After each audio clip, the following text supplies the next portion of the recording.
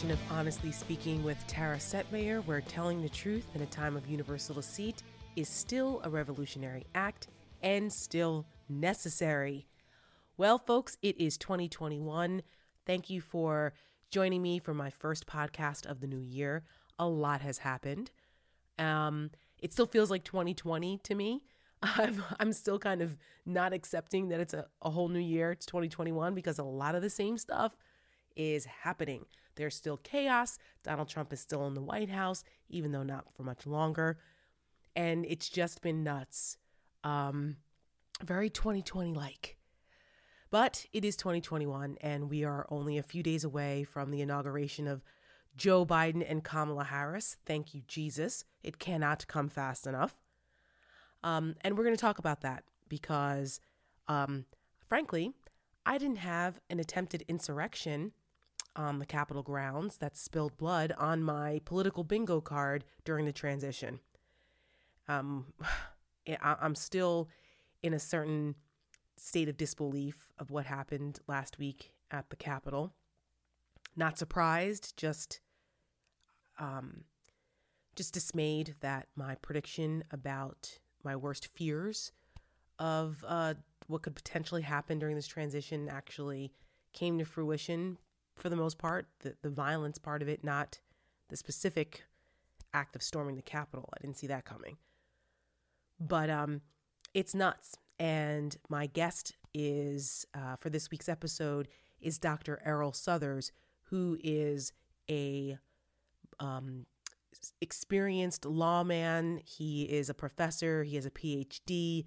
He's a former FBI agent, former SWAT member for the FBI. He's a professor at USC. So he is a great person to talk to about the security failures, what we saw, and what we can expect. He's an expert on homegrown extremism, and it's terrifying what's going on, to be frank. I don't mince words, and it is frankly terrifying what the element that's out there and what Donald Trump has unearthed. So stay tuned for my interview and conversation with Dr. Errol Southers. It's fascinating and terrifying at the same time. What else is going on? The Lincoln Project, we are still roaring ahead. Clearly, there's a lot of work yet to be done. Our Lincoln Project TV is taking off. Our viewership is phenomenal. So for those who listen to the podcast and also watch us on Lincoln Project TV, me and my buddy, the Rick Wilson, thank you for your support and continued viewership. We are expanding Lincoln Project TV. A bunch of new shows are coming up, so be prepared for that. We are debuting a new show next week, along with the inauguration. So, and then we have 2 more new shows coming, adding to the Lincoln Project TV lineup. So be on the lookout for those. It's pretty cool. I'm excited about that. Lincoln Project, we have been busy bees. There has been no rest for the weary for us because of Donald Trump's behavior, despicable behavior after the election.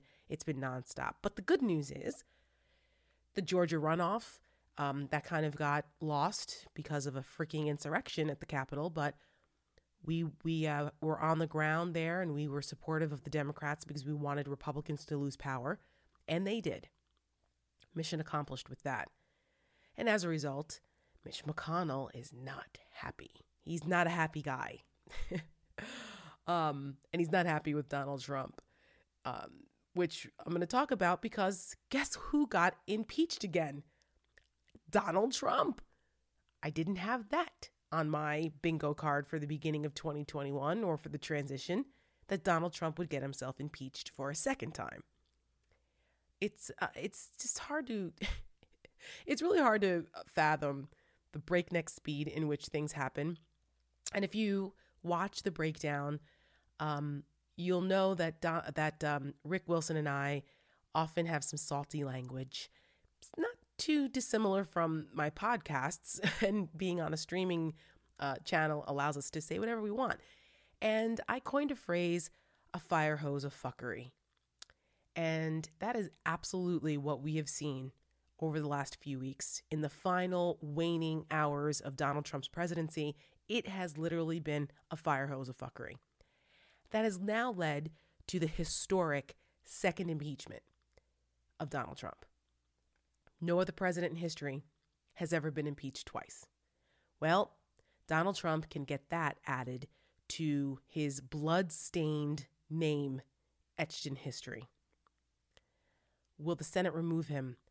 As of right now, the answer is no, not before his term is up, because Mitch McConnell, despite being pissed off at Trump for a number of reasons, most of which costing him his majority leader status and the Republicans' control of the Senate, but after the insurrection fomented by Trump, the incitement of this whole thing, he's over him.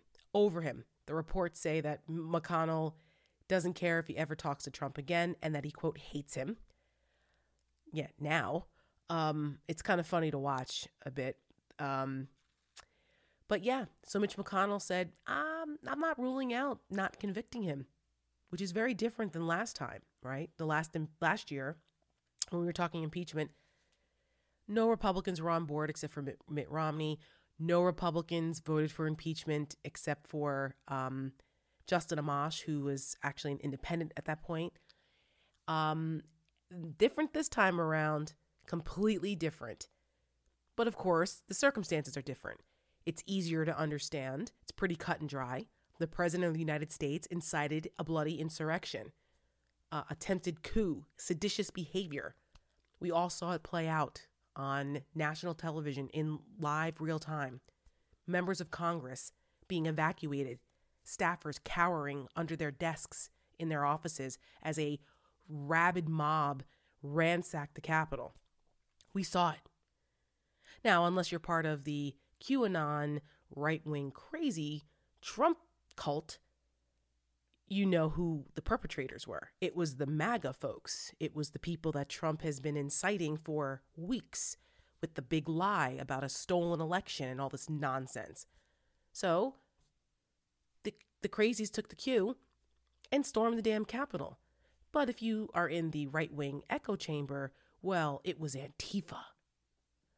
That's a bunch of BS.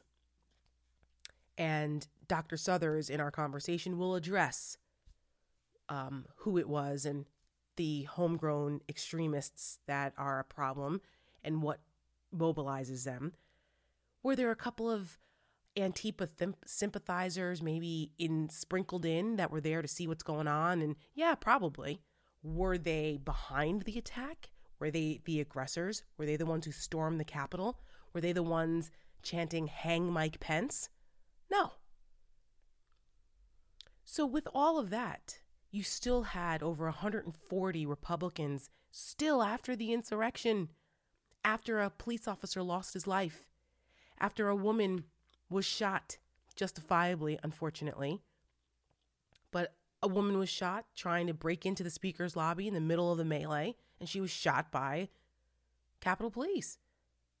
Well, frankly, more people should have been shot, to be honest, the way it was going down. I mean, it was just, it was insane, completely out of control.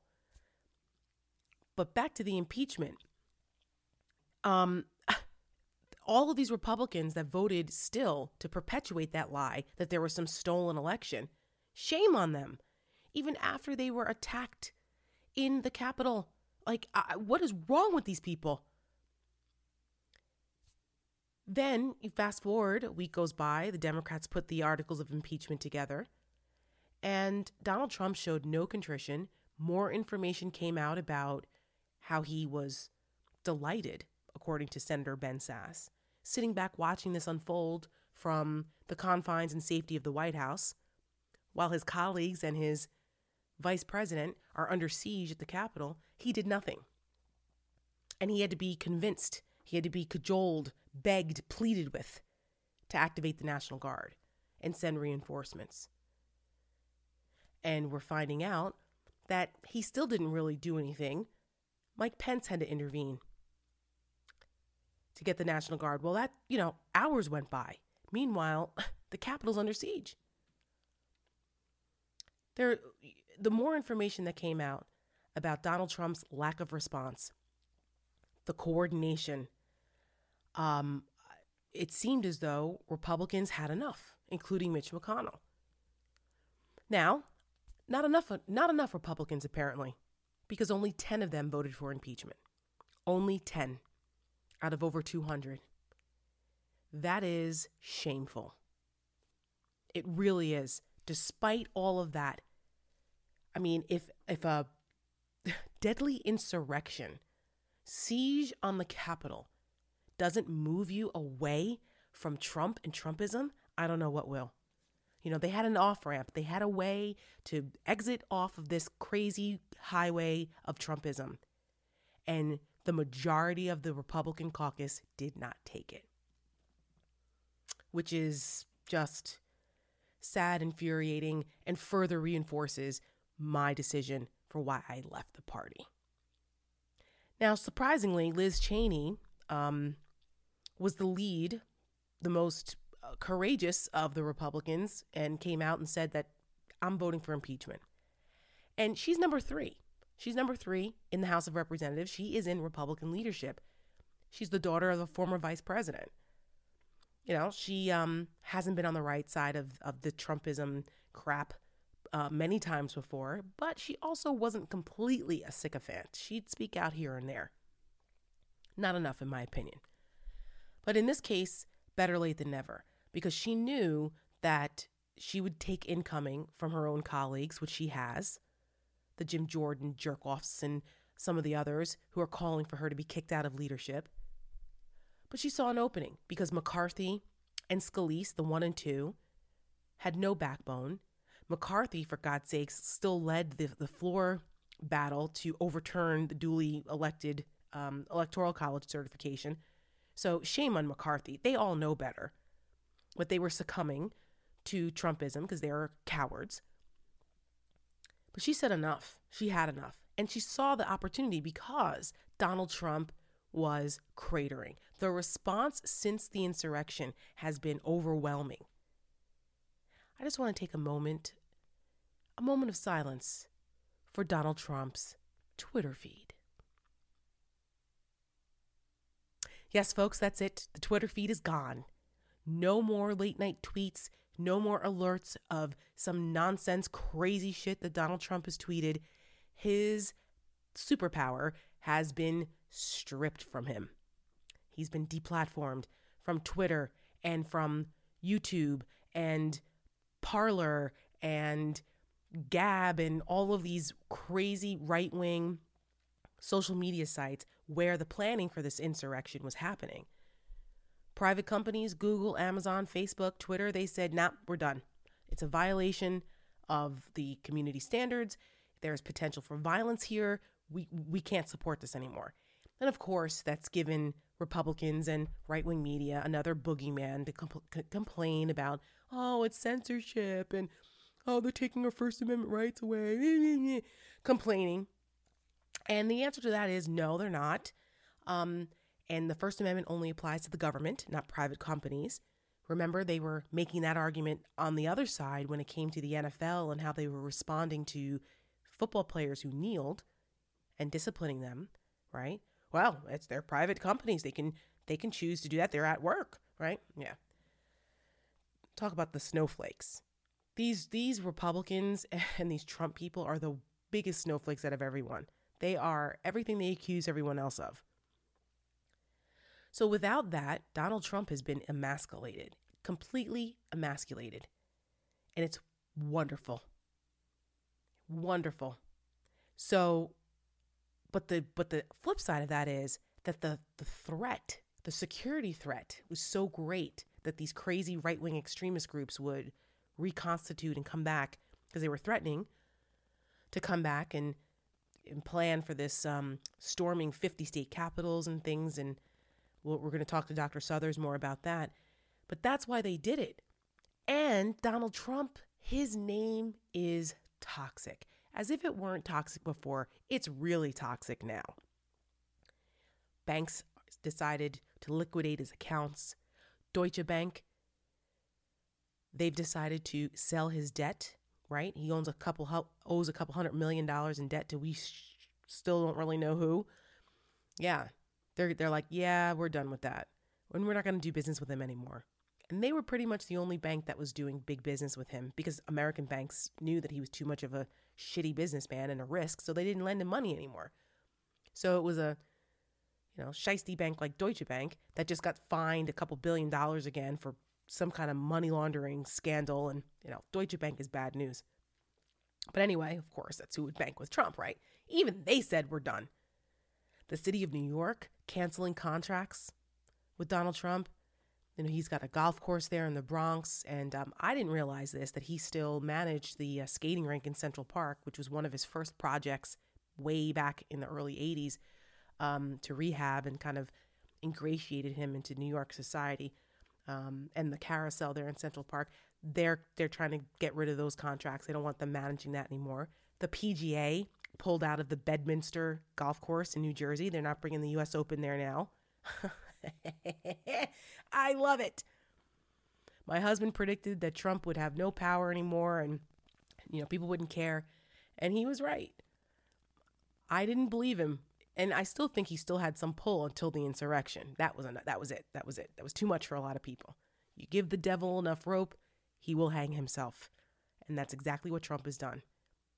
And if it were up to some of his crazy supporters during the insurrection, they would have hung Mike Pence. Because I'm sure many of you have seen the disgusting images by now of the noose and the gallows set up there in the West Lawn of the Capitol. Apparently for Mike Pence. Because Pence was unwilling to use some magical power that he did not have to overturn the election. It was nuts. So it's been Looney Tunes.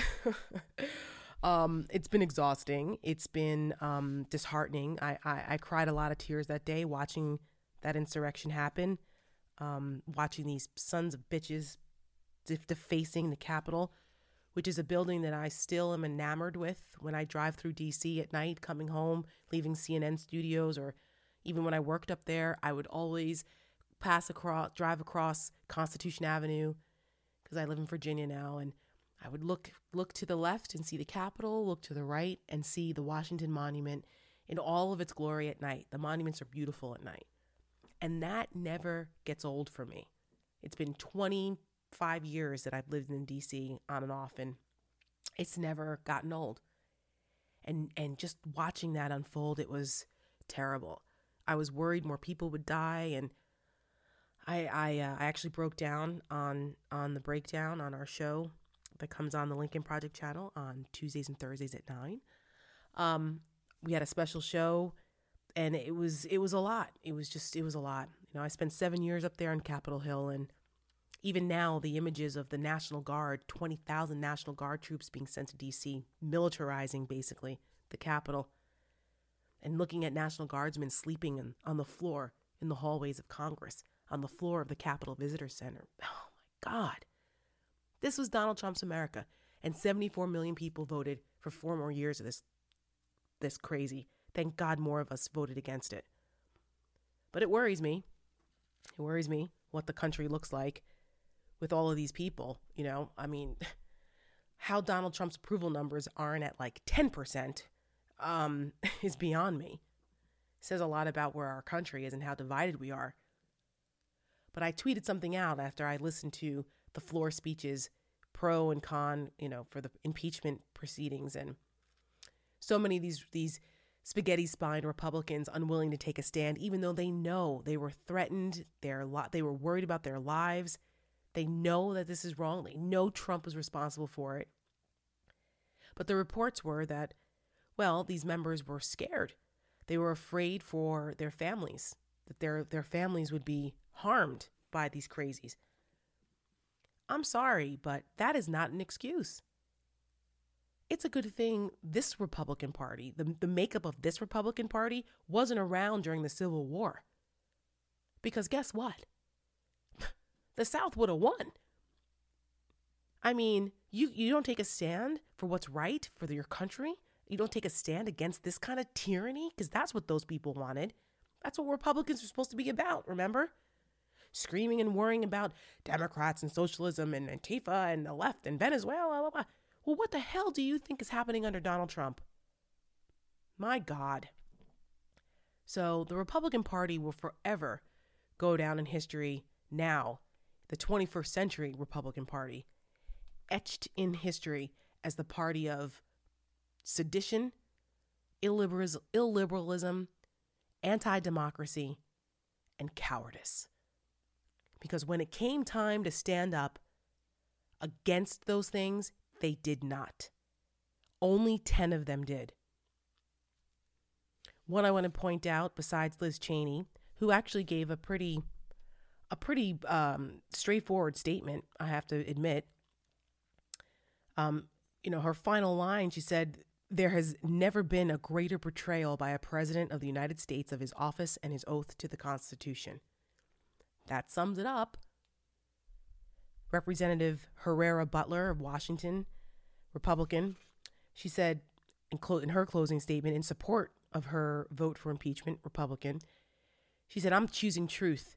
It's the only way to defeat fear." Bravo. 100% right. Hear it honestly speaking. We're all about truth. Yes. Adam Kinzinger, who is a Republican who, I always liked Kinzinger. I thought he was one of the, future young guys of the Republican Party. And there were a couple times that he sided with Trump or made excuses for him over the years, and I wasn't happy about it. But he started drifting further away. He's a military guy, so even though he didn't vote for impeachment last time around, he should have. He's always kind of been a bit more outspoken than others. And, he voted this time around and said, yeah, this guy's got to go. He said, I never got into this to build some political empire. I did it to do the right thing, talking about being a member of Congress. Good for them. And their 8 other colleagues who voted with them, who voted on the side of democracy, on the side of the Constitution, on the side of rule of law, on the side of you have to pay a price when you're involved in a potential coup attempt in the government. That sedition is not okay. Insurrection is not okay. I mean, this shouldn't be hard. And yet, 197 Republicans voted against impeachment. What happens next? Quickly. Well, it goes to, they send this over to the impeachment articles over to the Senate. Mitch McConnell does not lose his control of the Senate until the other 2 new senators, Warnock and Ossoff, are sworn in. Georgia's still going through their certification process. And Joe Biden becomes president on the 20th. And they can still try him in the Senate even after Trump is out of office. Now, you're thinking, why the hell would they do that? Well, even though they can't remove him, because he'll already be gone, but what they can do is stop him from running for office ever again. It disqualifies him, and he also loses the benefits of the post-presidency. That sounds good to me. That sounds like it's worth it for him to do that. So he's losing his businesses. He's losing his Trump name is toxic, and he would not be able to run again. And why would Mitch McConnell do that? Why would 17 Republicans, which is what they would need to convict him, why would they go along with this? Because there's plenty of them that don't want Donald Trump around, hanging around, giving them headaches for 2024 because they have presidential ambitions also. And plus, they just really want to move forward, right? We need move past this. We'll have a commission. Do all of that. But there need to be consequences, accountability. Then we can talk about unity. Until then, I don't want to hear shit about unity from Republicans. Impeachment was not dividing this country. It was defending her. That's why impeachment was necessary. And I'm glad that it happened. Sad, but glad. Josh Hawley, Ted Cruz, I think that they have really stepped in it with their support of the hijinks and the political theater and the insurrection talk and all that. They're in trouble. More companies are saying that they're not going to donate money to these campaigns to any Republican who voted against certifying the election. Good. Josh Hawley's getting raked over the coals, lost his book deal, his hometown paper called for him to resign. His political mentor, Senator Danforth, said it was the worst political decision he's ever made, supporting Josh Hawley, and he regrets it. Yeah. He's a pariah and should be. A couple of these members of Congress who were involved with these lunatics who planned this, quote, Stop the Steal march. Mo Brooks screaming, let's go kick some ass the day of the rally before the insurrection. Paul Gosar palling around with this crazy guy named Ali Alexander, who was bragging on Periscope that he was one of the organizers of this thing. Now he's running from the feds, apparently, on the lam. Maybe they'll catch him. They should. Crazy thing is that I know Ali. He was always a little kooky, but he was, in the conservative movements. I would see him at the CPAC events and things over the years ago. And then he took a really dark turn and became like a Roger Stone acolyte and InfoWars and QAnon conspiracy theories. And he just sounds like an absolute freaking lunatic now. And he should be arrested and prosecuted for his role. And so should these members. The 14th Amendment, Section 3 of the Constitution talks about if you're involved in an insurrection against the government, you can be booted out of office. A lot of people don't know that. Well, they know it now because there's talk of it. Representative Mikey Sherrill from my home state of New Jersey, Democrat, she's calling for a commission to be set up and investigate if other members of Congress were involved in helping these rioters do recon, giving them tours of the Capitol and everything else days before the insurrection. Were they in on it? What was happening? This is crazy. They had to set up metal detectors outside of the House floor. Republicans are being intransigent, some of them refusing to go through them, shoving Capitol police officers. Why? You don't have anything to hide. It's nuts. So this new Congress is starting off very eventful, and I don't know how you govern when you don't have trust in your colleagues. So, any trepidations I had about Democrats having full control of everything, that's out the window now because Republicans have lost any authority to govern right now till they regroup, if they even can. Honestly. The cowardice. I just still can't believe only 10 Republicans, after everything that happened, voted for impeachment. It's nuts. The insurrection, like I said, I'm going to bring in Dr. Suthers here in a minute. A lot has been learned. Lives have been lost. People have been arrested. Things have been uncovered that are very disturbing. Federal authorities are concerned about the threat to the inauguration. And we have yet to hear from any high-level officials as of the recording of this podcast on January 13th that we haven't heard from the FBI director. We haven't heard from the acting AG. Where are they? We got a briefing from the Washington field office guy of the FBI and the acting U.S. attorney here. Well, that's wonderful. But why haven't we heard from higher level officials? This is a big freaking deal, what happened.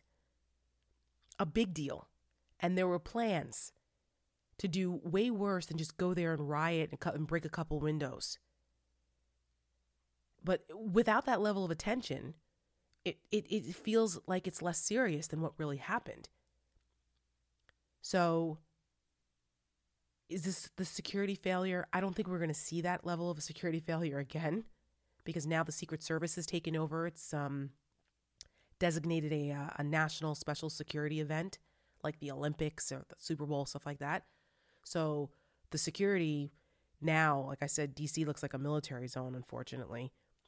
But still, they're talking about 50 state capitals trying to replicate this. I mean, it's nothing to mess around with. And I think that we have to stay vigilant and pay attention and pray that these crazies are held at bay, because they're not going away.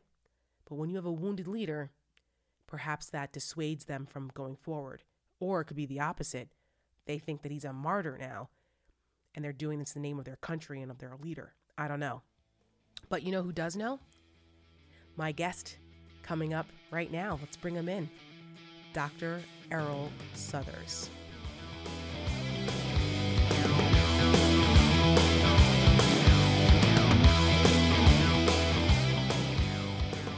I am absolutely thrilled with my first guest on the new season this year for 2021 of Honestly Speaking with Tara. I had an opportunity to interview Dr. Southers on our Lincoln Project show, The Breakdown, recently. And I just thought that the conversation was so robust and interesting and informative that bringing him on in a more long-form format here on the podcast was an absolute must, considering the environment that we're in now. Dr. Errol Southers has a resume for the ages. If you want to talk about someone who is credentialed, who is honored, who is learned and experienced in the area of law enforcement, both domestic and counterintelligence overseas, Dr. Errol Southers is the guy. He not only is he does he have a PhD, thus the doctor, but he also spent years in the FBI in counterintelligence, and he's a badass. He was on the FBI SWAT team. So among his myriad of accolades and experiences, I think that his experience in the area of counterintelligence and as well as infrastructure and protecting critical infrastructure and planning major events is what we need to hear about today, given the environment we're in. Dr. Errol Southers, thank you for joining me and welcome to Honestly Speaking with Tara.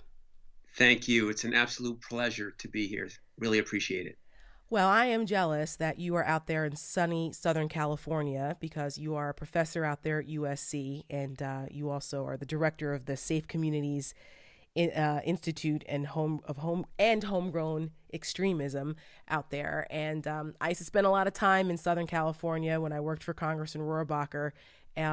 It's one of the most beautiful places in the country, and I'm jealous that you're there and I'm on the East Coast. Well, thank you. I'll be thinking of you. And honestly, when I moved here, I never looked back. So words spoken by many who have left the East Coast for warmer pastures there on the West Coast. But if I wasn't impressed enough with you before and didn't love you enough after we interviewed you, you are from New Jersey. I am a proud Jersey girl, and everyone knows that. So when I saw that you were not only from New Jersey, but you are from North Jersey. You're from Elizabeth, That's right? Exit 136, went to Scotch Plains Fanwood High School. There you go. There you go. I'm from Paramus, exit 163 off the turnpike. So we are kindred spirits in that as well.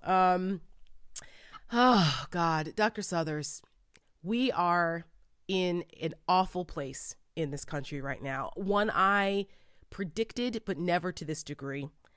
And after that assault on January 6th, the insurrection at the Capitol, which ended up in bloodshed, we find ourselves approaching the inauguration at a threat level unlike many have ever seen before, if ever, in our lifetimes. What have you learned? What have you learned since last week that has alarmed you the most?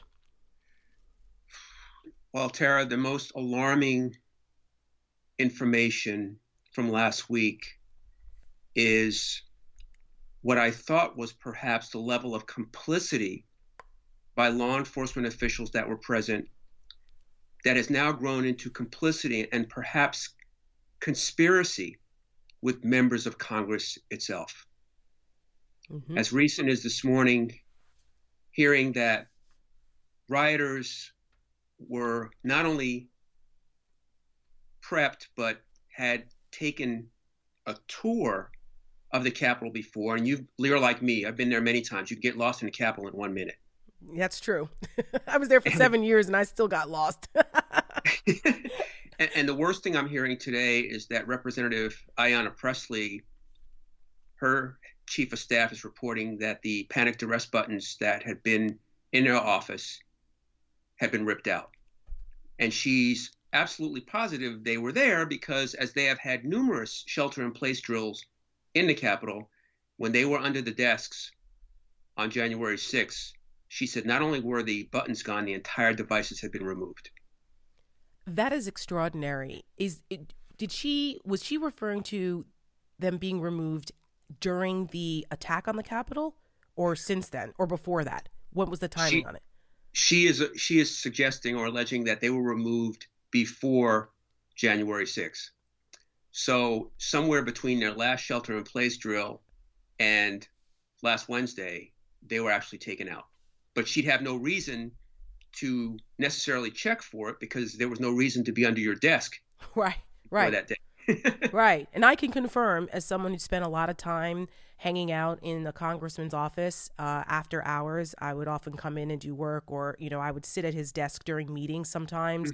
And yes, there is a panic button under the desks of members of Congress. That is true in case of an emergency. So that's the most troubling information I have now is the level of complicity and or possibly conspiracy with law enforcement and members of the Congress. When we last spoke on the breakdown, it was the day after, and we were concerned then about some of the things that we had seen, some of the video images and information that was coming out about the possible complicity of law enforcement. And, that is our worst fears come true in a situation like this, right? Because we assume that those are the people there to protect first. And finding out that there was, as of right now, there's up to 15 Capitol Hill police officers under investigation. A couple of them have already been suspended. A Secret Service officer a sergeant with the uniform division assigned to the White House is also under investigation for posting pro-Trump, insurrection type of posts on social media, congratulating the people, calling them patriots, and saying that it's time for us to go on offense. Mm-hmm. How much of a problem is this? Well, this is an interesting question. It's a very good question. And so historically, back in 2006, the FBI issued a report with regards to the level or the extent of white supremacists, white nationalists infiltrating law enforcement. What's interesting is that in 2009, Secretary Napolitano, who was Secretary of the Department of Homeland Security at the time, their intelligence and analysis unit produced a report. And I happened to be President Obama's nominee at the time, and I wish I could have spoken to the secretary before she released it, because the title of that document was Right-Wing Extremism. And I said, that's going to be dead on arrival, and it was. It went so far as to suggest that white supremacist organizations were looking to recruit police officers as well as returning members of the military from fighting in Iraq and Afghanistan because of their skill sets.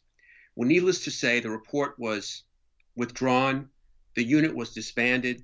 The secretary responded to Speaker Boehner in the House, and they thought went away. Several months ago, that FBI document surfaced again, more lightly redacted, but to say the FBI now believed that the infiltration of law enforcement was about 10 times worse. What happened after we spoke last week, the Seattle police chief came out publicly, had a press conference, and said, if any of my people were involved in that insurrection, I will fire you on the spot. We talked about the two of us living here in Southern California. Chief Moore has announced that at least one LAPD officer was there. He suggested he was there, but when the riot started, he went back to his hotel room. So I'm going to leave that there. But more importantly, what was really interesting is that the New York Fire Department really kicked it off. They had a couple of people come forward to say they were there, and they were working with and cooperating with the FBI. So now you've had law enforcement agencies across the country basically saying to their people, if you were there, we need to know. And we're going to be working with the FBI. So this is a huge problem. We've seen it before.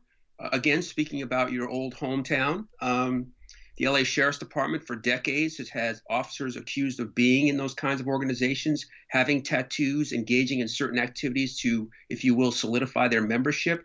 So this has been a long-standing problem in America back to the days when the FBI was investigating the Klan, and they had to deal with the sheriffs who, on their off-duty time, were wearing hoods and robes. So we have a huge problem. You know, I remember when the report came out in 2009 from the Department of Homeland Security,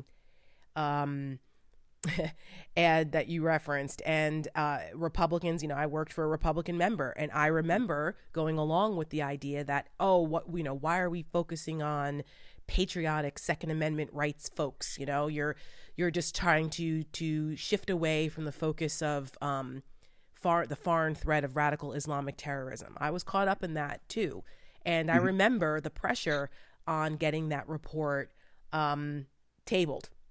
Right. And that was a mistake, an absolute mistake, given what we know. I mean, recently we had former FBI agent Michael German on with us on the breakdown, who has been a real critic of the FBI's approach post 9/11, what he calls the new FBI.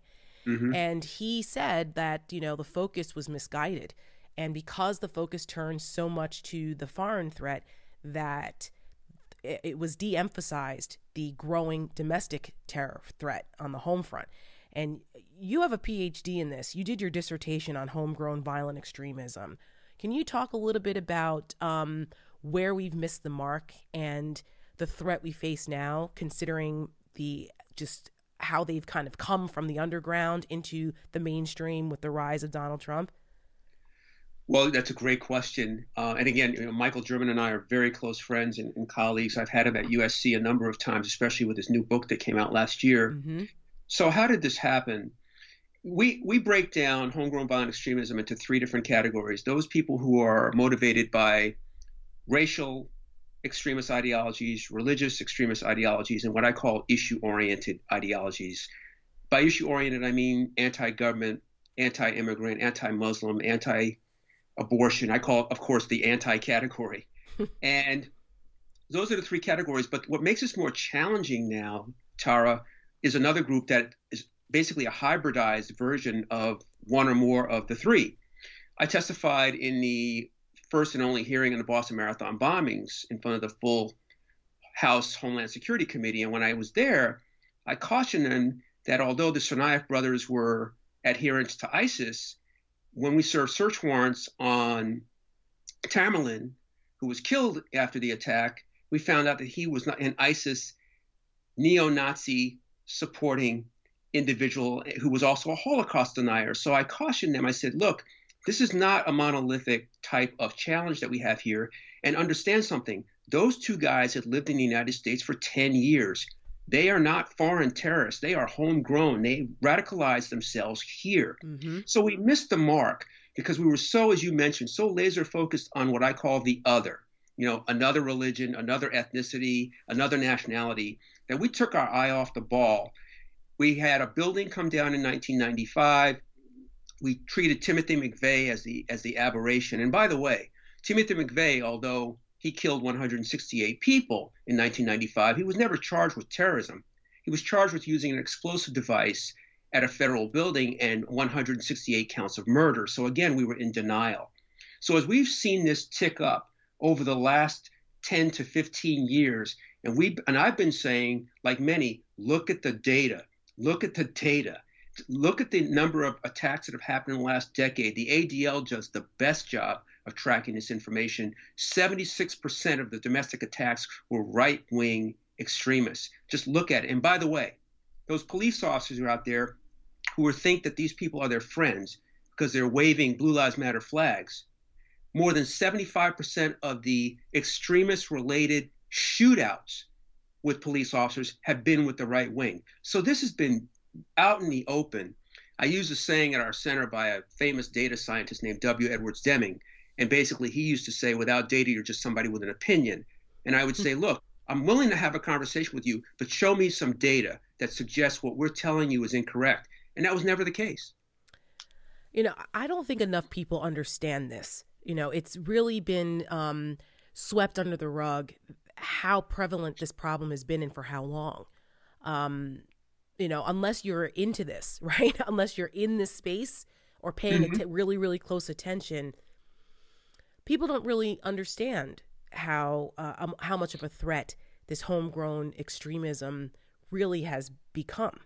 And because the focus has been so much on the other, and this administration certainly changed direction even more so. Don't pay attention to that. Pay attention to this over here. The brown people, the brown menace, as Chris Cuomo says all the time, coming from the southern border, the Muslim ban.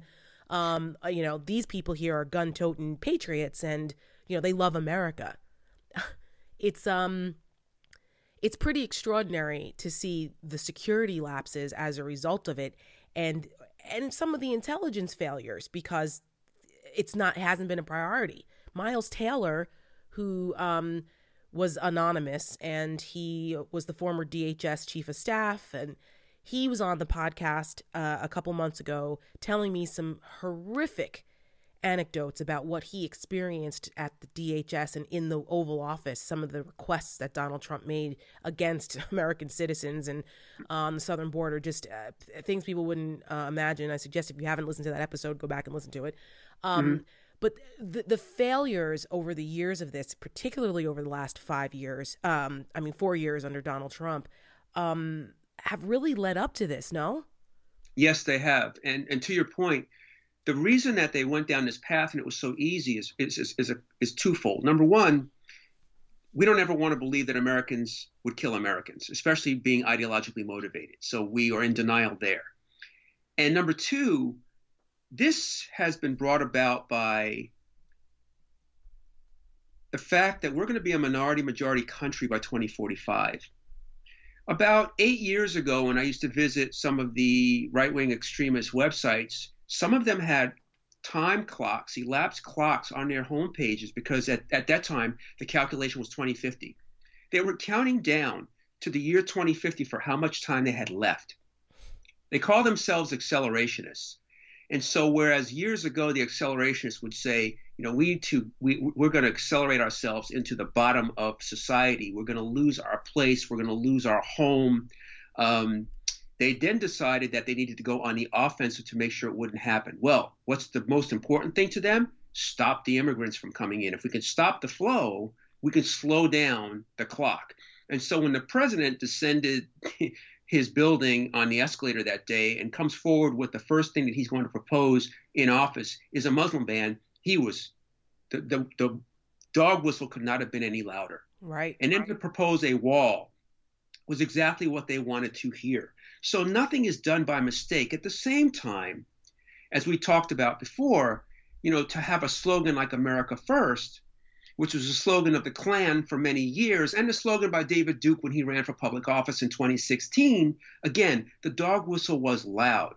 But what's really interesting, as I talked about the Boston Marathon, this homegrown threat is not unique to the United States. I also teach at the University of Paris. I've been teaching in Israel for 15 years as well. But let's just talk about Europe. The challenges that they have in the UK and France, those guys who attacked, for example, on Charlie Hebdo, those guys were born in France. Now, they were Islamists, but they were born there. Mm-hmm. The attacks we saw in London in 2005, they were born there. So this is not an American phenomenon. The only difference is the right-wing extremists they have in their countries are as robust as they are here, except we have the Second Amendment, which people seem to think allows them to carry a gun into their local convenience store. And we had that to deal with as well. So we have an exacerbated problem, but not only the ideology, but the proliferation of weapons across our country. We have more weapons per person in America than they have in Yemen. That is that puts it in perspective, right? and you're not exactly an ACLU anti-gun carrying, left-wing crazy here. No, I right? You've carried a couple guns. Yeah, admittedly, if you look at how many guns are in America per household, I do kind of tip the scale a bit. Right. So it's important for people to hear that from someone who is a full believer in the Second Amendment and the right to bear arms lawfully and responsibly. Mm-hmm. That there are limits to this that have not been seriously discussed on the Republican side of the aisle for a long time, for fear of the gun lobby and the Second Amendment rights people coming out and freaking out about it. I mean, I remember, the idea of they're coming for your guns, they're going to confiscate your guns, and that's one of those fear tactics and motivating tactics that get people out to vote. Well, that Tara, the right's been exploiting for years, and look what it's created. It's nuts. You're right. Let me go back again. I keep bringing you back to California as much as I can. That's all right. But just to be clear, I didn't grow up in California. I grew up in New Jersey. I just spent time there when I would go back to the district with the congressman every couple of times, a few times a year, and got to spend time there. But so my hometown will always be Paramus, New Jersey. I'm proud of Jersey. You. And my hometown will always be Elizabeth. But I want to just have your listeners understand, while we always deem California to be very progressive, and the fact that we are not an open carry state, it's not because we were progressive. It's because Black folks were armed. The Mulford Act in California came about because of the Black Panther Party. And the Black Panther Party in the 1960s, after numerous incidents of police abuse across the country, decided they were going to do their homework and realized they could open carry rifles and shotguns in public. So they decided, we're going to police the police. And they would show up on traffic stops, black leather jackets, black berets, shotguns, rifles, and they would tell the person stopped by the police, we're here to watch you.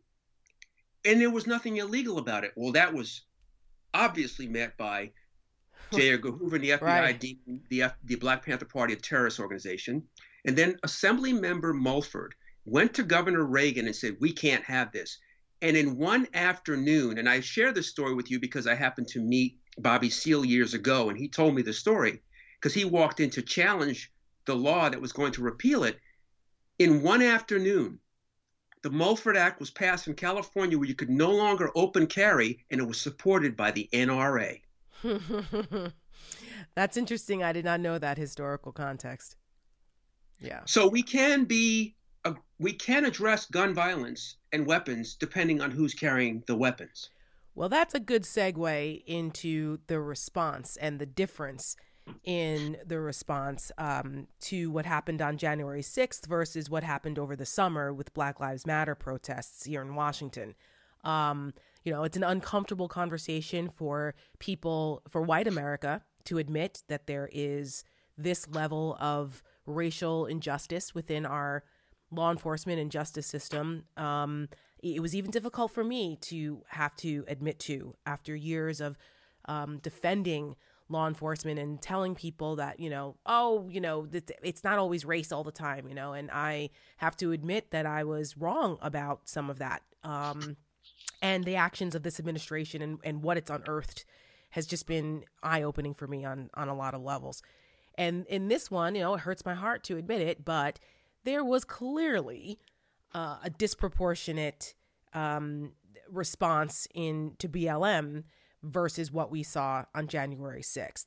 I just would like you to explain, as someone who has participated in planning for major events, what should have happened on January 6th that did not happen versus what we saw with the capabilities against Black Lives Matter over the summer, and why?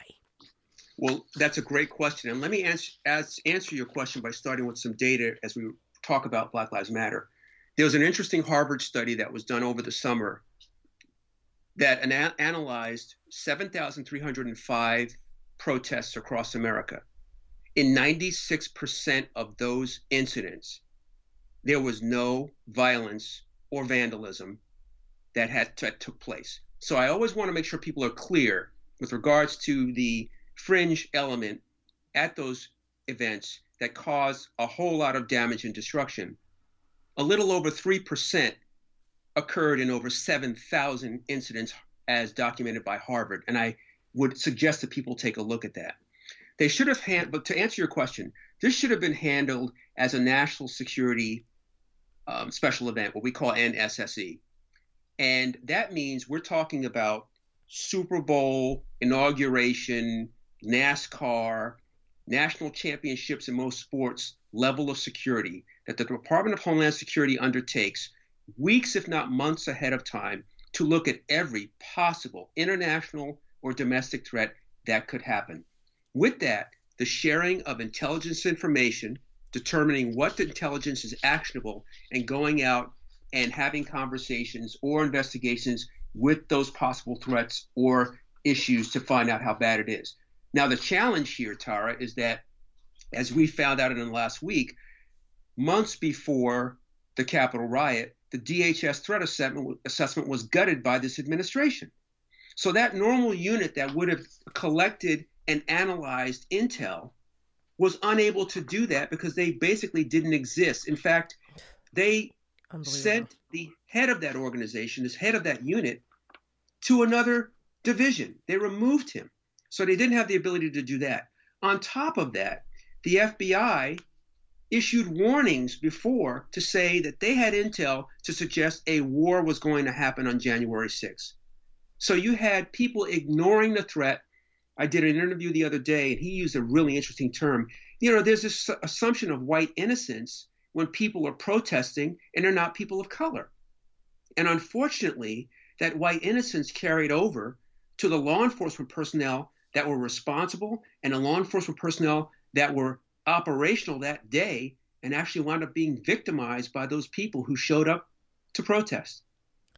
That is absolutely infuriating. And I know what outlet it was where you had that conversation. It was Foreign Policy Magazine, and you did an excellent interview where you called the event Charlottesville on steroids, which I thought was an appropriate description given the types of people who were there, the ideology behind what motivated the people who were there, and the similarities between what happened there and what happened in Charlotte, because it was just scaled up, basically. Charlottesville was just a preview to what we saw on January 6th. And, you know, to think that our federal capabilities have been gutted by this administration and it could have been prevented is just another reason why the impeachment and removal of Donald Trump, I don't give a damn if it's 10 minutes before he's supposed to leave office, is so critical, because not only did he incite this and had been for months, years, arguably, but in the immediate run up to this, but he sat back reportedly, delighted as he wanted to be in the White House because his people were fighting for him, and didn't do anything. He let this go. Have you ever, in your experience, in your decades of law enforcement experience, in your, experience of coordinating with other agencies for major events like the Olympics and the inauguration, have you ever seen anything like that, where a president of the United States would sit back and allow that type of insurrection and attack on the Capitol happen? Needless to say, I have never seen that, nor would I ever think that a president would even think that, much less act it out.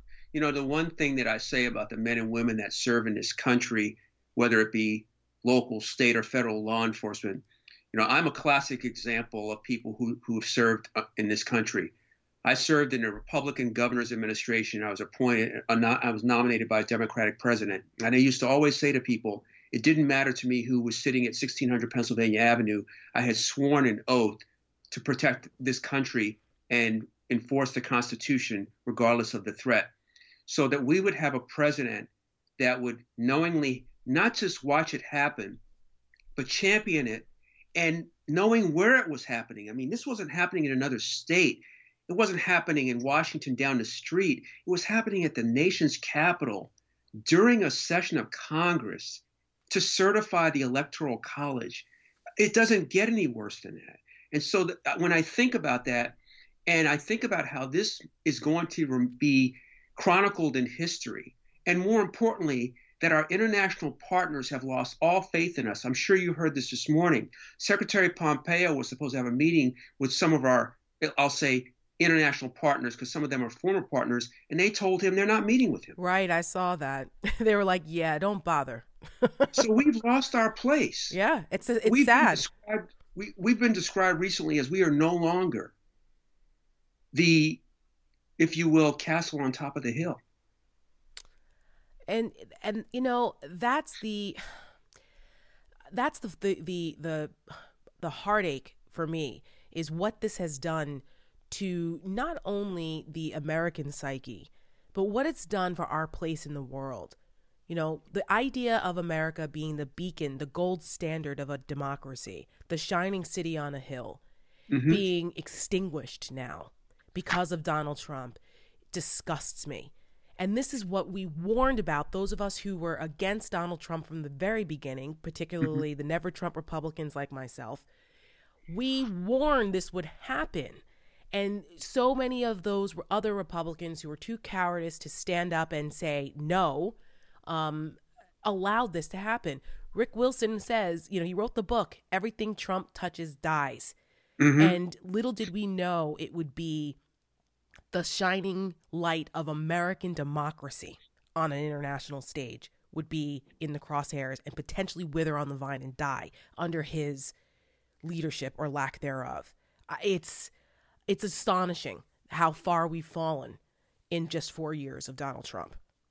Well, you're absolutely correct. And his embrace of unilateral isolationist practices and strategies, at the same time, Tara, gutting our infrastructure of our government along the way. The State Department is non-functional at this point. You've had a number of agencies that have acting heads of their departments and agencies because they weren't Senate confirmed. Cronies of his that have been appointed to significant positions, which are really troubling to people like me in the Defense Department. So we have a lot of work to do going forward. And I was very pleased to see our international partners reach out to President-elect Biden and Vice President-elect Harris upon knowing that they had won the election to say, we're looking forward to joining you and working together again. Absolutely. It can't come fast enough. You know, I have a countdown that I have on my on my dry erase board in my office in my house, where every day I change it down, count it down another day. And my mom was here for the holidays from Jersey, and she, on the last day she was here, she wrote "hurry up" in marker on the board. And I was like, "Yeah, Mom, I feel you on that." You know, the idea that our operational capacity has been diminished is concerning to me as we head into the inauguration. I've mentioned many times, people who listen to me on a regular basis know that my husband's a federal officer, and he's been involved in many of these types of events over his 20-year career. And you mentioned that it's designated a national special security event, which is significant because that means that certain interagency coordination mechanisms are activated, basically. And I believe it's the Secret Service who takes the lead on those. They did for the Olympics when they were here on U.S. soil. They've done it. They do it for the UN General Assembly that comes in. They do it for the inauguration. What is the difference going into this inauguration from inaugurations in the past? Because we've seemed to, you know, there's a template and we have it down pretty well. We haven't had any incidents during an inauguration, I don't think, ever. That's correct. What is the difference going into this one? Because it sure as hell ain't routine. Well, the difference, Tara, is that we are not going to see a seamless transition of administration. We have an administration departing, still refusing to acknowledge what has happened, with a huge following of people that believe that's true, to the point where the outgoing president has decided not even to be present. That's the difference. And with all of that, credible and actionable intelligence to suggest the threat level is unprecedented. Not just at the inauguration, but at every single state capitol in the country. So this is a monumental undertaking that we have to deal with. And it's going to be, obviously, it's underway. Let's just be clear. We are actively engaged in a counterterrorism operation domestically.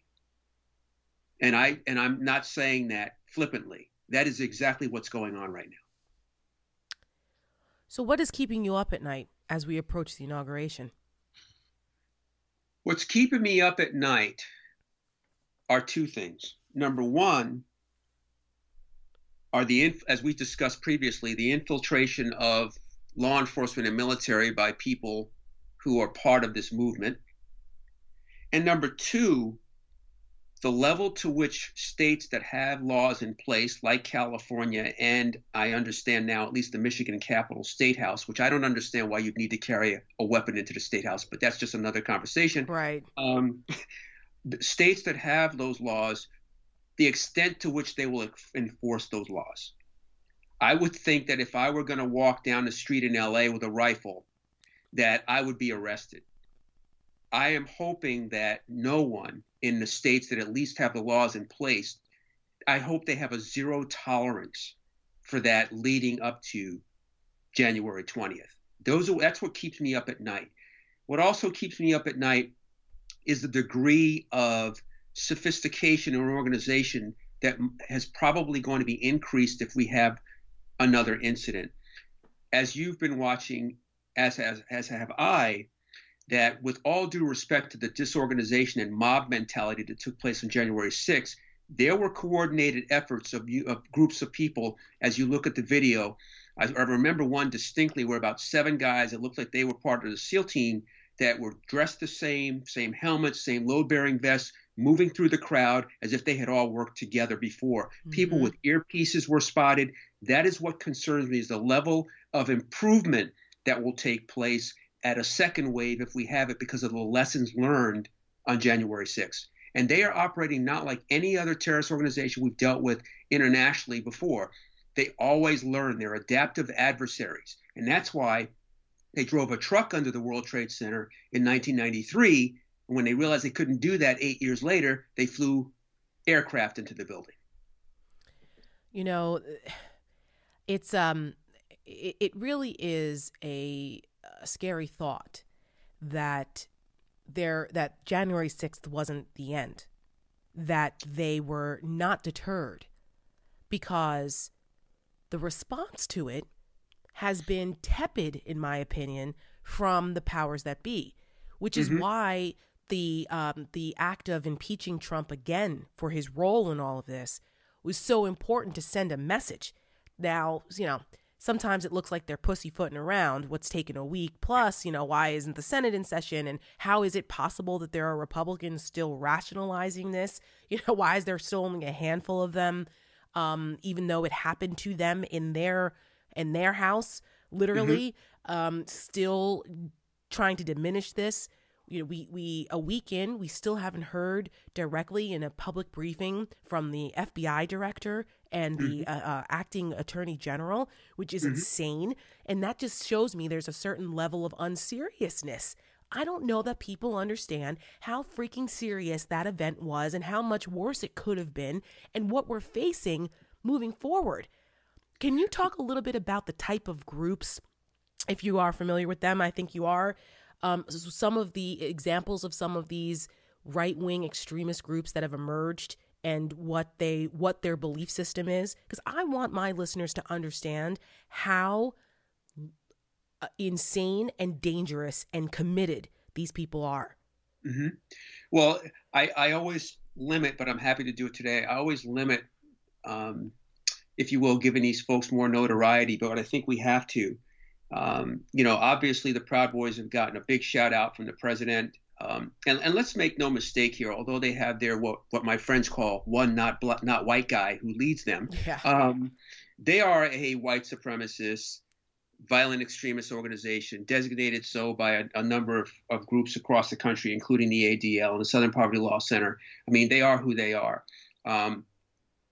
Patriot Front, the old style groups like the Klan.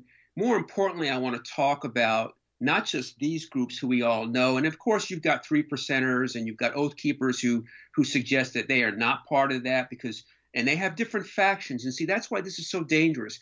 You've got factions of those groups who support and defend the Constitution. You've got factions of those groups that are white nationalists. And so they have their own infighting.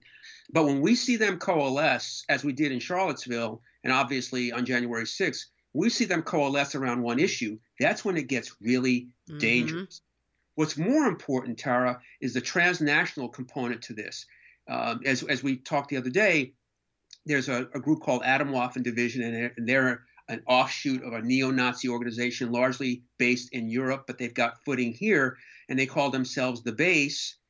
Obviously, it's ironic, and I always say coincidence takes a lot of planning. Coincidentally, the Base, if you translate into Arabic, is Al-Qaeda, and they are a group that trains here. And what's really interesting about them, they have adopted the ISIS playbook. So let's go back a moment and look at Al-Qaeda. So Al-Qaeda used to be off the grid, hard to identify. Nobody knew how to join. Nobody knew who was really a part of their mid-level management. They vetted people. And then ISIS comes and flips the script. They decided to have a website, tell people how to join, tell people who they are, tell them what their plans are, pay their fighters. We jokingly say in the counterterrorism world that Al-Qaeda took the Ivy League approach to selection, and ISIS took the public school approach to selection, where they were like, come one, come all. Right. So, but what's more important about that is that these transnational white supremacist groups are doing the same thing. They are on social media channels, talking about their objectives, talking about how you can join, vetting their people, having meetups, training in the middle of nowhere in states across the country, paramilitary training, and giving each other equipment going forward. So this is a very organized effort. It has been for quite some time. You know, I was in the Bureau, started in the Bureau years ago, and we had compound battles with these folks. Ruby Ridge, Whidbey Island, Waco. I mean, those same types of groups now, with all due respect, on steroids, if for no other reason due to their weaponry capacity, that has now taken control of their movements, and they have a leader in the President of the United States. And they have a way to communicate, well, at least they did, much more easily than in the 1990s. There was no Twitter, correct. Parler, Facebook, Gab, 8chan, all the other ways that we can, cell phones where you can text and Telegram and, Telegraph, or whatever it is, WhatsApp, all of these apps, the ease in which they can communicate and organize is also, I would think, a contributing factor to what makes them so dangerous now, because it's easier for them to organize. They all don't have to be in the woods somewhere in Idaho in a training camp. You're absolutely correct. And, what's interesting is that the encrypted apps and things that they're using are the same kinds of methodologies we see international groups use, and they've gotten a lot more sophisticated. Before the Charlottesville attack, the organizers of that rally, if you will, were recruiting young tech-savvy people who knew more about online capacities to their organizations so they could do just that. I don't know if anybody knows, but those groups, meaning the white supremacists, they infiltrated the counter-protest movements before that event took place. They were attending their meetups. They were going to their strategies. They posted photos of people who were going to be counter-protesters and gave it to the police. They posted photos of the plans for the carpools that would take place that day. They knew who was going to attack them that day and said to the police, this is who you're going to have to arrest. It was all done because of their ability to communicate online and to share the information. That's crazy. They literally were doing counterintelligence work and surveillance and recon in ways that I don't think people realize. That, we joke that they, on January 6th, that it was a bunch of redneck rubes, and it's a good thing that they were, or else it could have been way worse. But that was in our immediate reaction.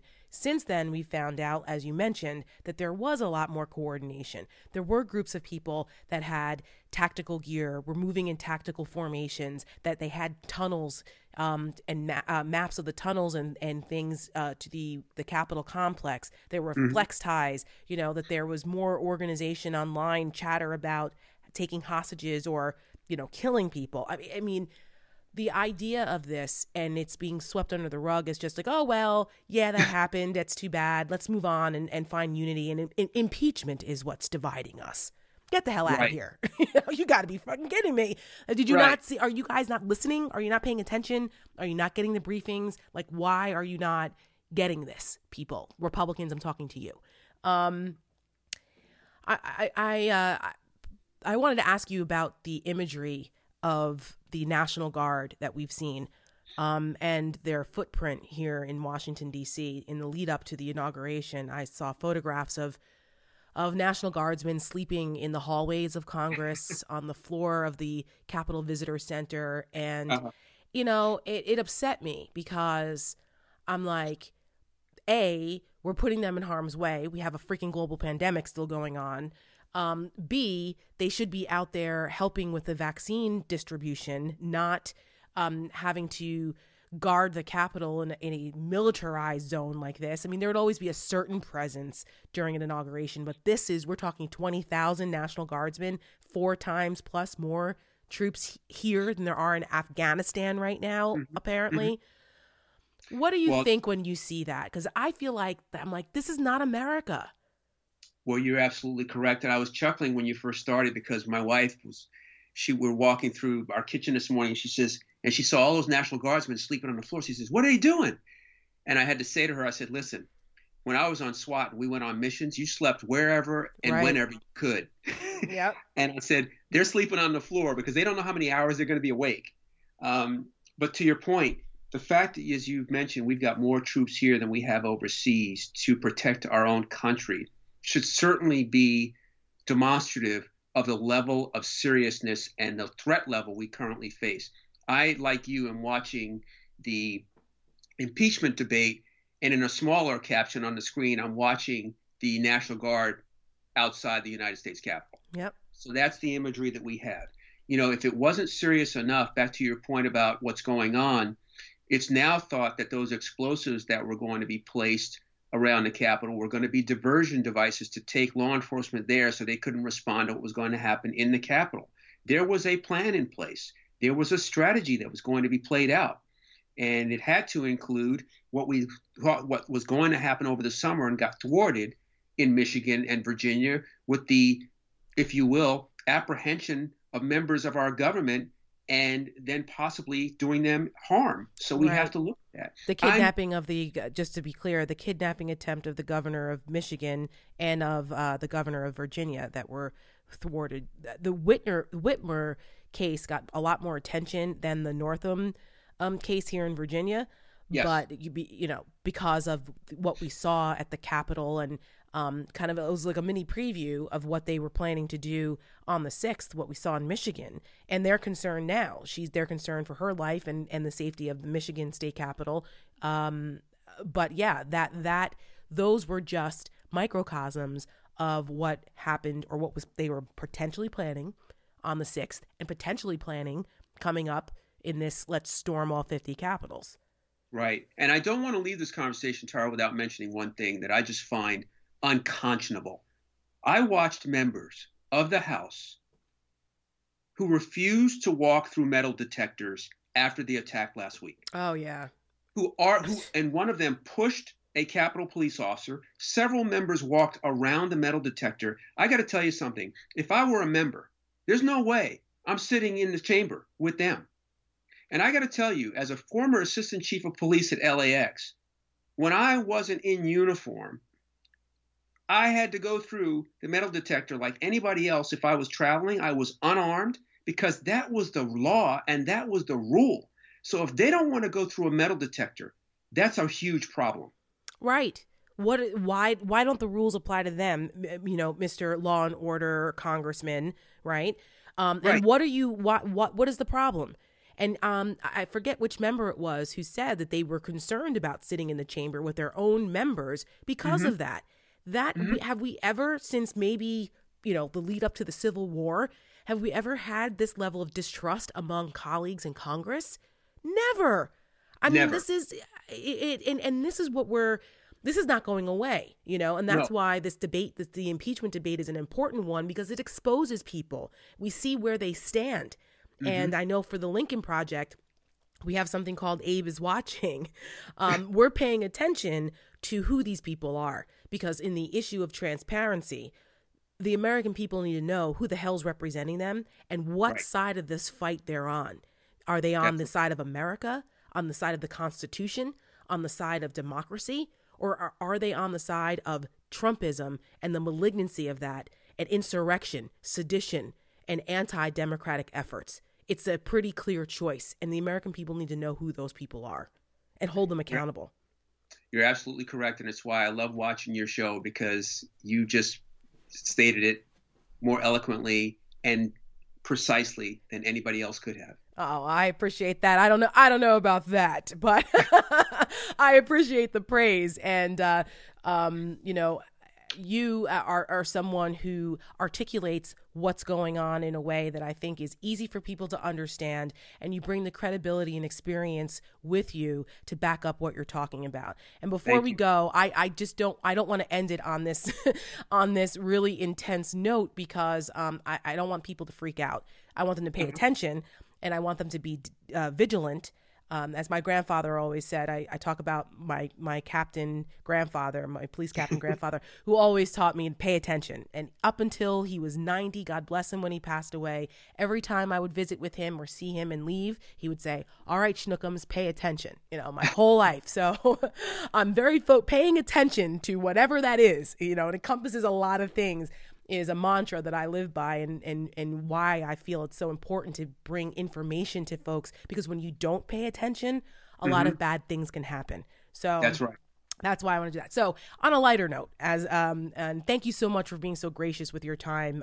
This is a fantastic conversation, and I could talk to you all day, but we all have things to do.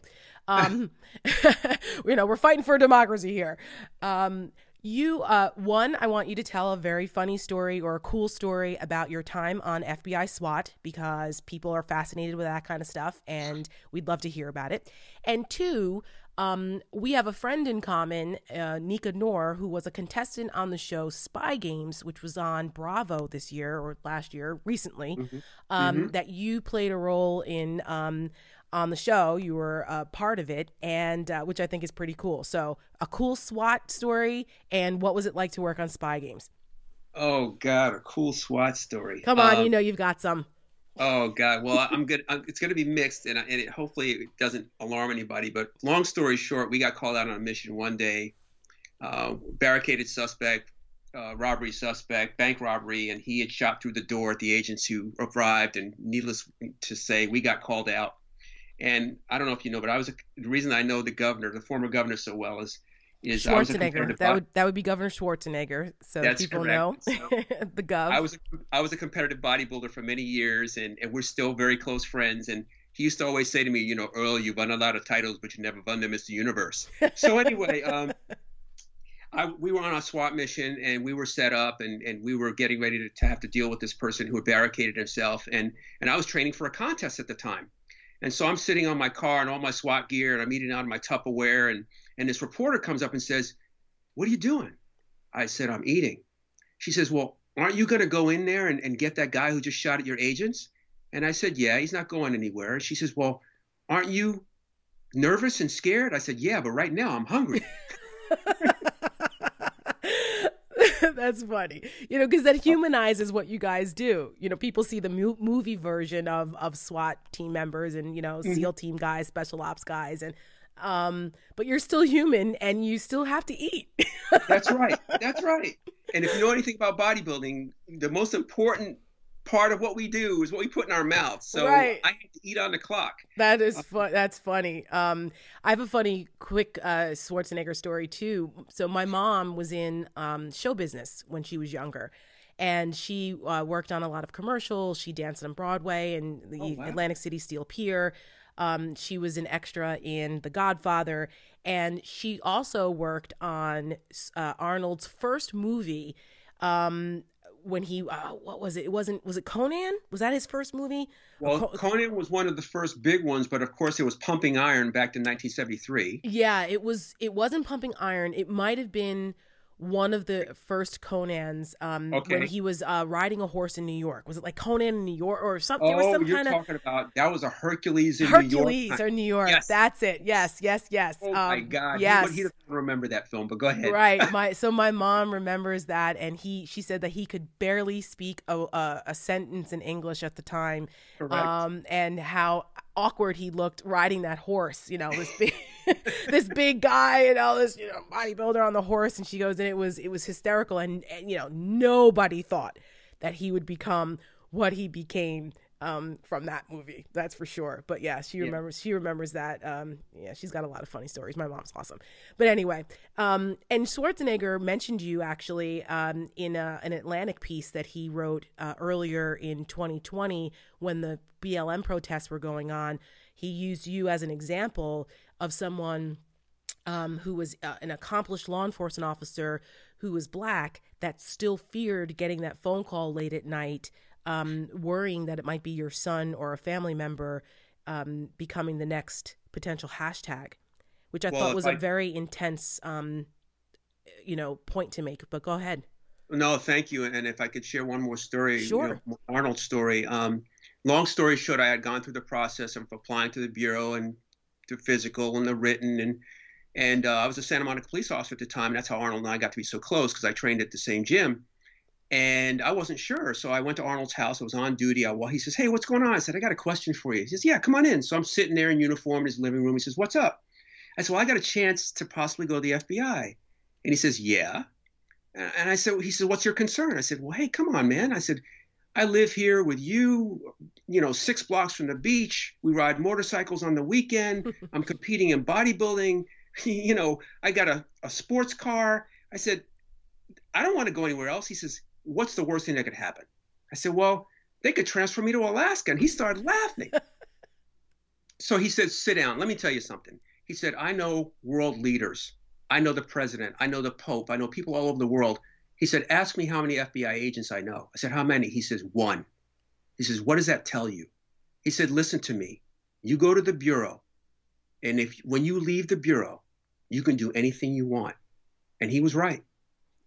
That was fantastic advice. I'm glad you listened to him. And so here we are today after all these years where I'm director of a center at USC's School of Public Policy, and we have a center in his name, the Schwarzenegger Institute, in the same School of Public Policy, and we still see each other all the time. Whoever would have thought, right? From bodybuilding Right. to that. Before I let you go, we have to talk about your the database, the Lewis database that you're working on, that I think is really important for people to know, because you're doing such great work there. So talk about what that is. Explain it. Well, thank you. We have a national unified database called the Lewis Registry, named after Representative John Lewis, and the Lewis acronym stands for Law Enforcement Work Inquiry System. It is going to document police officers who have been fired or resigned in lieu of misconduct. It has been endorsed by community stakeholders, by law enforcement officials. In fact, I had a meeting with chiefs across the country just yesterday. We did a national survey. 80% of Americans support a registry that will have this information in it. It was 74% Republicans, 76% Independents, and 90% Democrats. So it's got bipartisan support. Congressmember Bass is championing this as part of the George Floyd Justice in Policing Act.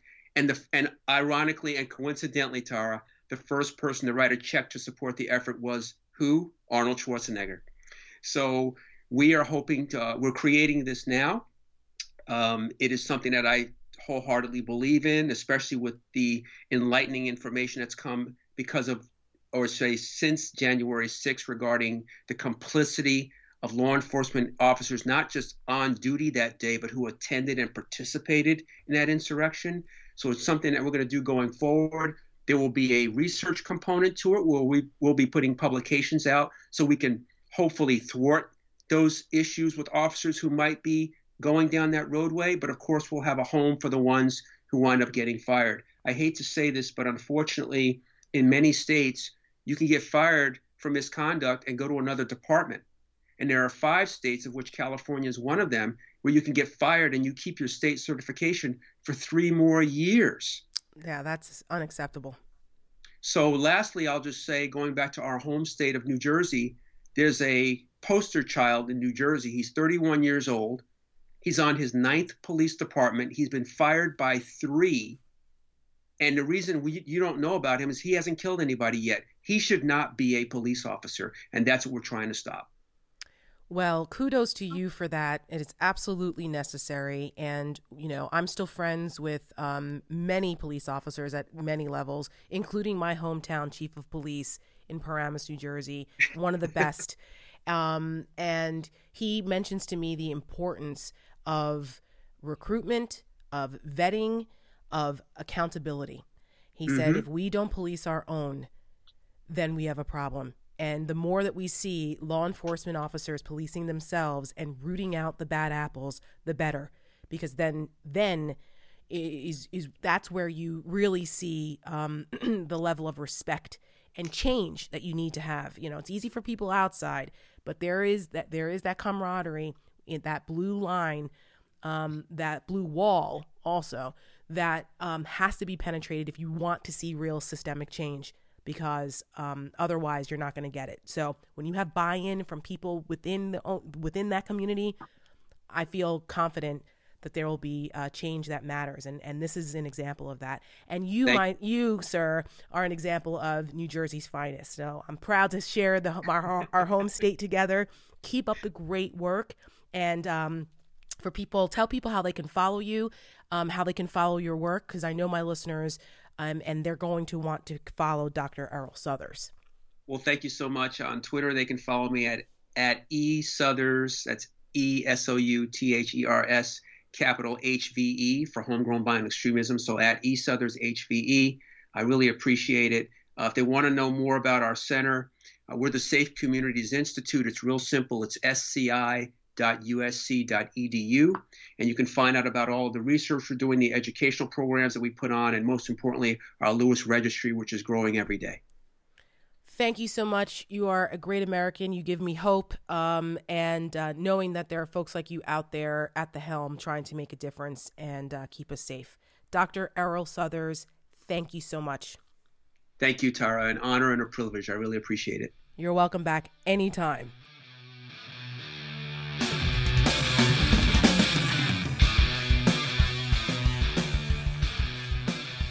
Again, a big thank you to Dr. Errol Southers. He's such a great guy. I could talk to him all day. And he does amazing work, policing work. And I told you, he's a badass. Anyway, thank you so much for listening to this week's episode. I just ask that everyone stay safe because COVID is still raging. That's a whole different subject that we haven't really had a chance to talk about because of everything else. But please stay safe. Wear your mask. Get your vaccine if you're eligible. My husband, being a first responder, was able to get both vaccine shots already. No side effects, so happy about that. And also, I just want folks to just pray that we have a safe, smooth, non-eventful inauguration next week. So I'll see you then, and thank you for listening. Follow the podcast on @honestly_Tara on Twitter. Follow me on Twitter @Tara Setmayer and on Instagram for some fun stuff @TheTaraSetmayer. And don't forget to check out the Lincoln Project's The Breakdown with me and Rick Wilson on Lincoln Project TV, streaming across all the Lincoln Project channels, Facebook, YouTube, and Twitter. That's every Tuesday and Thursday at 9 p.m. live. See you next time.